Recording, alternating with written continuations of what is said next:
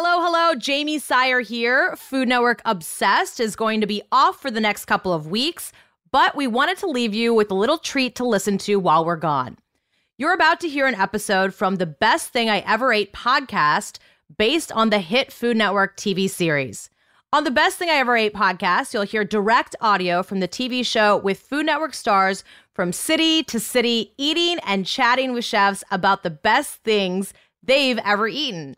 In this episode, Stretchy Pants Required, you'll recognize some of your favorite voices from Food Network Obsessed, like Anne Burrell, Cartier Brown, and Antonio Lafaso, talking about their favorite dishes that just might burst your buttons. Can't wait to hear what they say. Fried chicken is definitely on my list. And if you like this episode, you can listen to even more of The Best Thing I Ever Ate on Apple Podcasts, Spotify, or wherever you get your podcasts. So without further ado, here's The Best Thing I Ever Ate. Who doesn't love great food? It's more than just eating, it's an experience. Do we have any more? This is the best thing I ever ate. Okay, if someone said to me, stretchy pants required, I think of a huge portion of really fatty food. Sometimes that might mean helping me recover from a big fat night out. The Fat Club from The Little Goat in Chicago by my good friend Stephanie Izard fixes what's ailing me.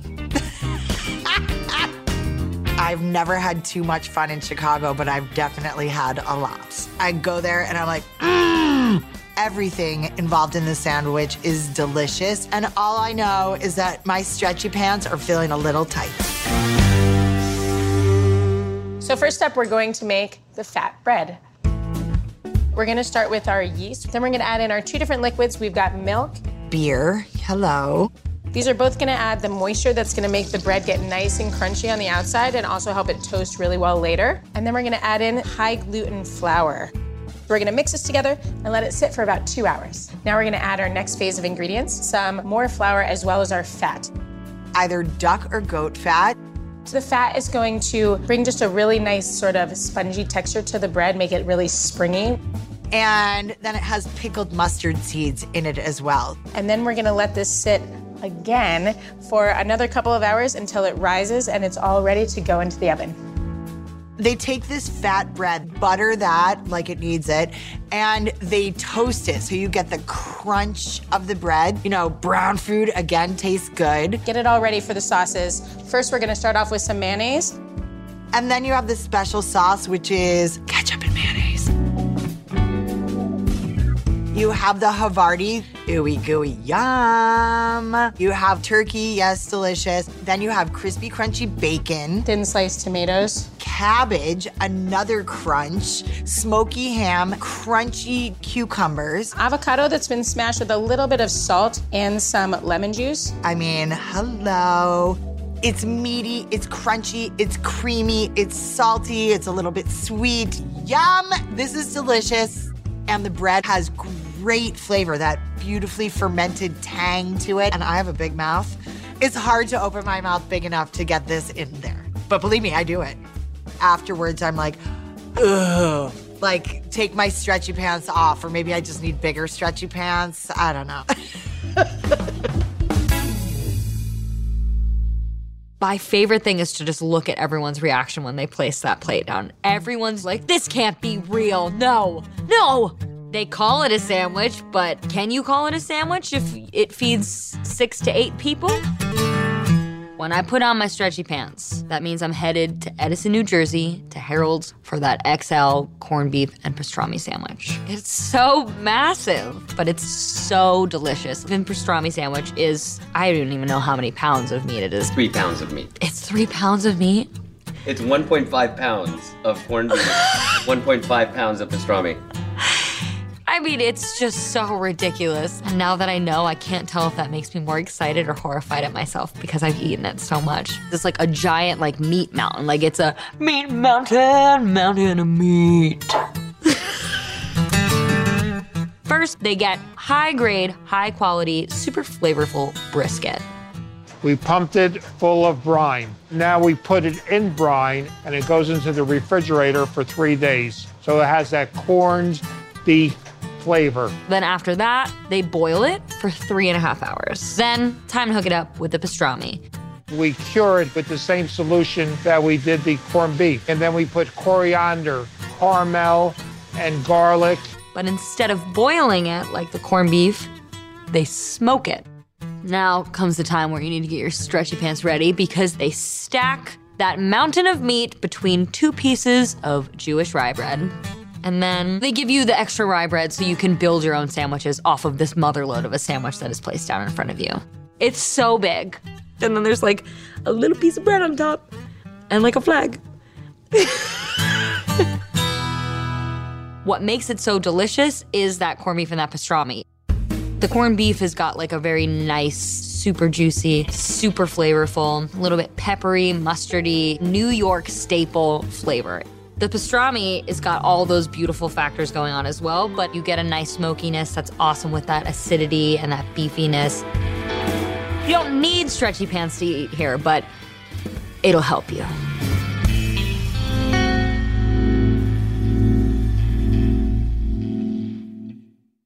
The first time I had this pizza, I made the mistake of wearing overalls, and they just felt shorter and shorter when I stood up. Rookie mistake.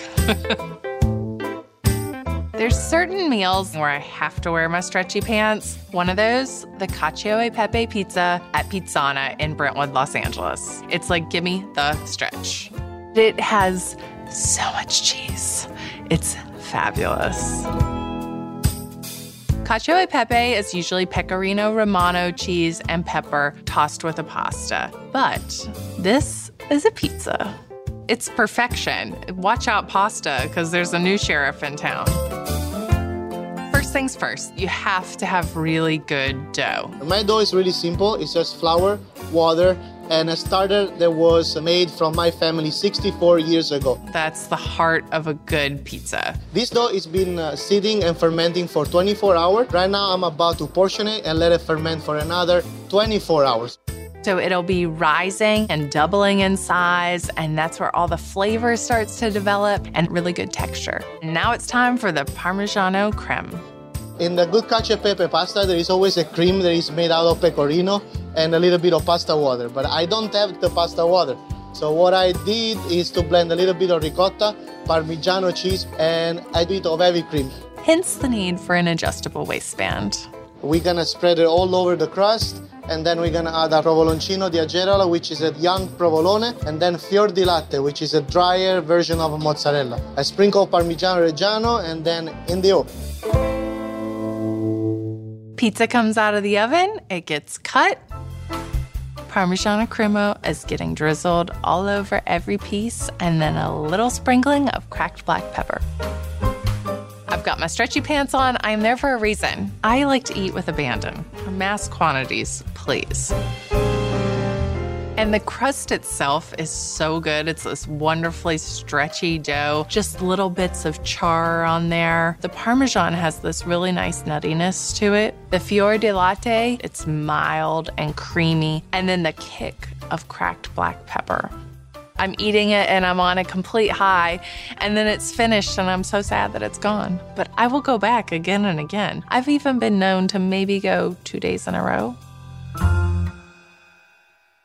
These are award-winning ribs. They fall off the bone. They've been smoked for hours. You gotta wear your stretchy pants if you go to a place like the Pig and Pint in Jackson, Mississippi. I get the Hola glazed baby back ribs with 2 sides and a slice of toast.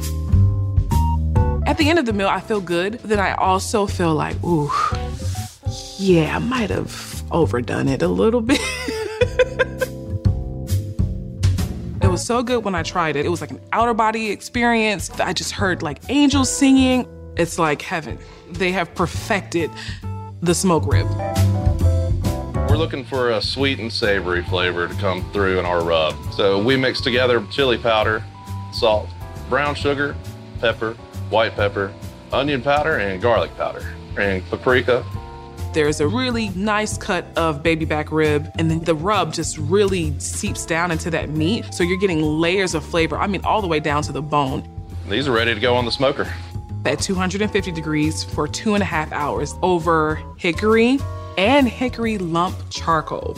It's a cleaner, sweeter smoke than you would find from other hardwoods, and it really complements the glaze and the rub that we use on the ribs. While the meat is smoking, they make this glaze. Starts off as a simple syrup with the cola. Then we add vinegar, Worcestershire, soy sauce, and chipotle peppers. Then we add our brown sugar and fruit preserves to balance out the heat a little bit. Then to finish it up, we add a little of our Pig and Pint sweet sauce.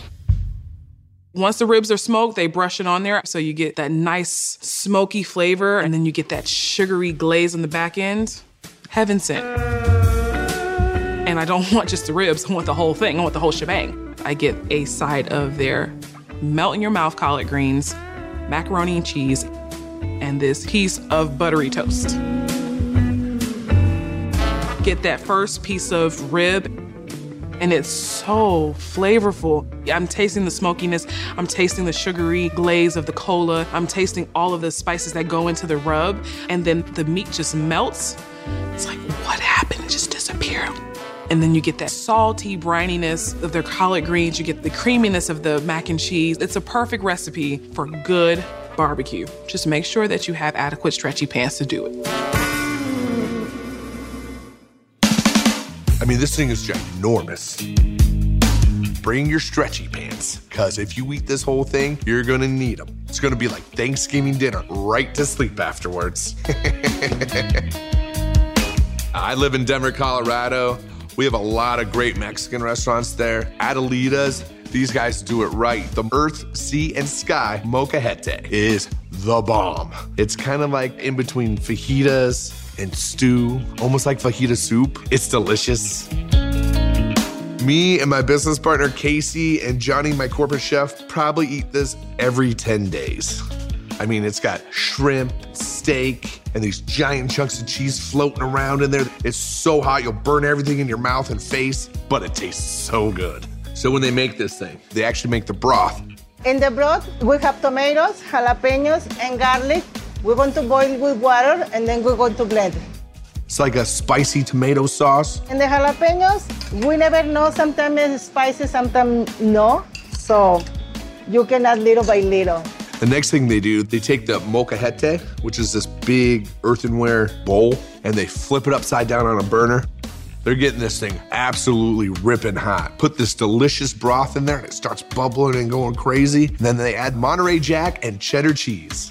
This delicious carne asada, marinated in lime juice, garlic, black pepper, perfectly cooked chicken, green onions, some nopales, which is cactus, then shrimp. And at the end, the panela cheese. It's very similar to like a mozzarella string cheese. There's giant chunks in there. It comes out with a big old side of flour or corn tortillas. I like flour because I'm from the Midwest, and that's how we roll. So you take your first bite, bow, Flavor City.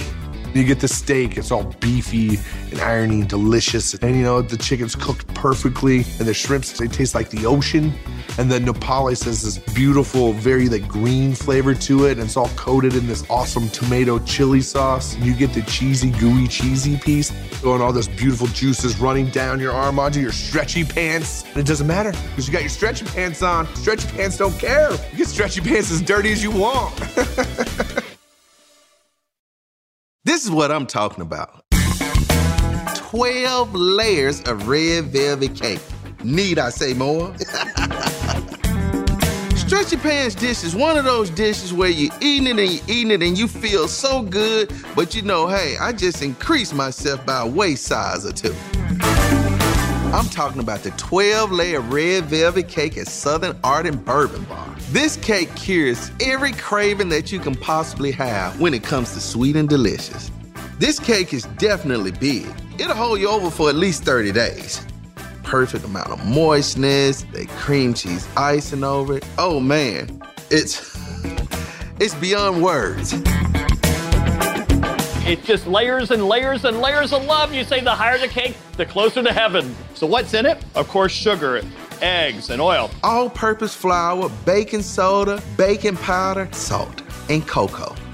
But we make it special by coffee. Coffee gives it that richness, deliciousness, that robustness. And it enhances that chocolate flavor. Now, we don't use none of that red dye stuff. We use beet juice to give it that beautiful rosy color. They fold in the buttermilk. Gives it wonderful, tangy flavor. And then mix in the vanilla. Scrape from the beans. It's a piece of cake, honey. They layer everything on baking sheets, and they do this 12 times. Place it in the oven 325 degrees for 6 minutes. The next thing I'm gonna do, I'm gonna ice the cake. You have cake. You have that cream cheese icing cake.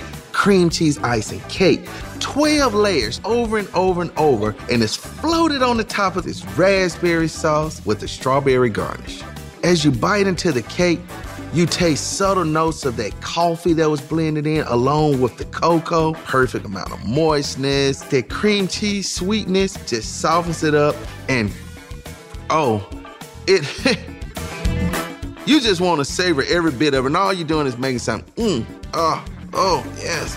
Now the scary part is I've told the world about it. So make sure guys over at Southern Art and Bourbon Bar, you keep one on stash for me. Korean barbecue is an experience. You go there with no apologies. You show up in stretchy pants and you're like, this is what we're about to do. The beef bulgogi at Parks Barbecue in Los Angeles. Perfectly sliced ribeye, just marinated, and all the banchan that goes along with it. I call them Korean snacks. I eat all of it. You guys at home, stretchy pants all day long for this. Korean barbecue is so, so, so good. There's only one person on the planet who may love this place more than I do, and that would be my daughter, Zaya. You wanna see her reaction to Korean barbecue? She has no idea. Hi. Hey. How do you feel about Korean barbecue? Parks Barbecue, like specifically, how do you feel about it? It's the best. Why? Do you want to go there right now? If I came to pick you up right now, could we go get Korean barbecue? Are we going? No, I'm so sorry. It was a joke. Are you serious? Are we not going? I'm hanging up on you. So to make this dish, they're using ribeye. Ribeye is wonderfully marbled of meat and fat. We're gonna slice it in the slice machine. So perfectly thin. And then it is perfectly marinated.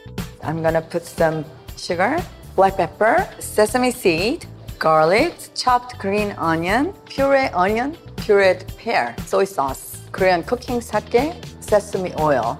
The last one is honey. Mix everything together and then put the meat in here to marinate it. And then just with tongs, they just start putting it on this very hot grill. You have banchan for days in front of you. The beef bulgogi caramelizes, chopstick, mouth. Tasting the meat, it's gingery, it's beautifully peppery and salty. I'm like salivating right now, just thinking of like soy sauce and ginger. Seriously. And then another serving of meat goes down as they're bringing kimchi stew, as the seafood pancake comes in this way. Can I get more kimchi? Can I get more spicy cucumbers? Like, it's so much, and it just goes on for hours until you're basically popping out of your stretchy pants. And you're like, if I don't get home soon enough, I'm gonna fall asleep here. For safety, you have to make it stop, and then you go home.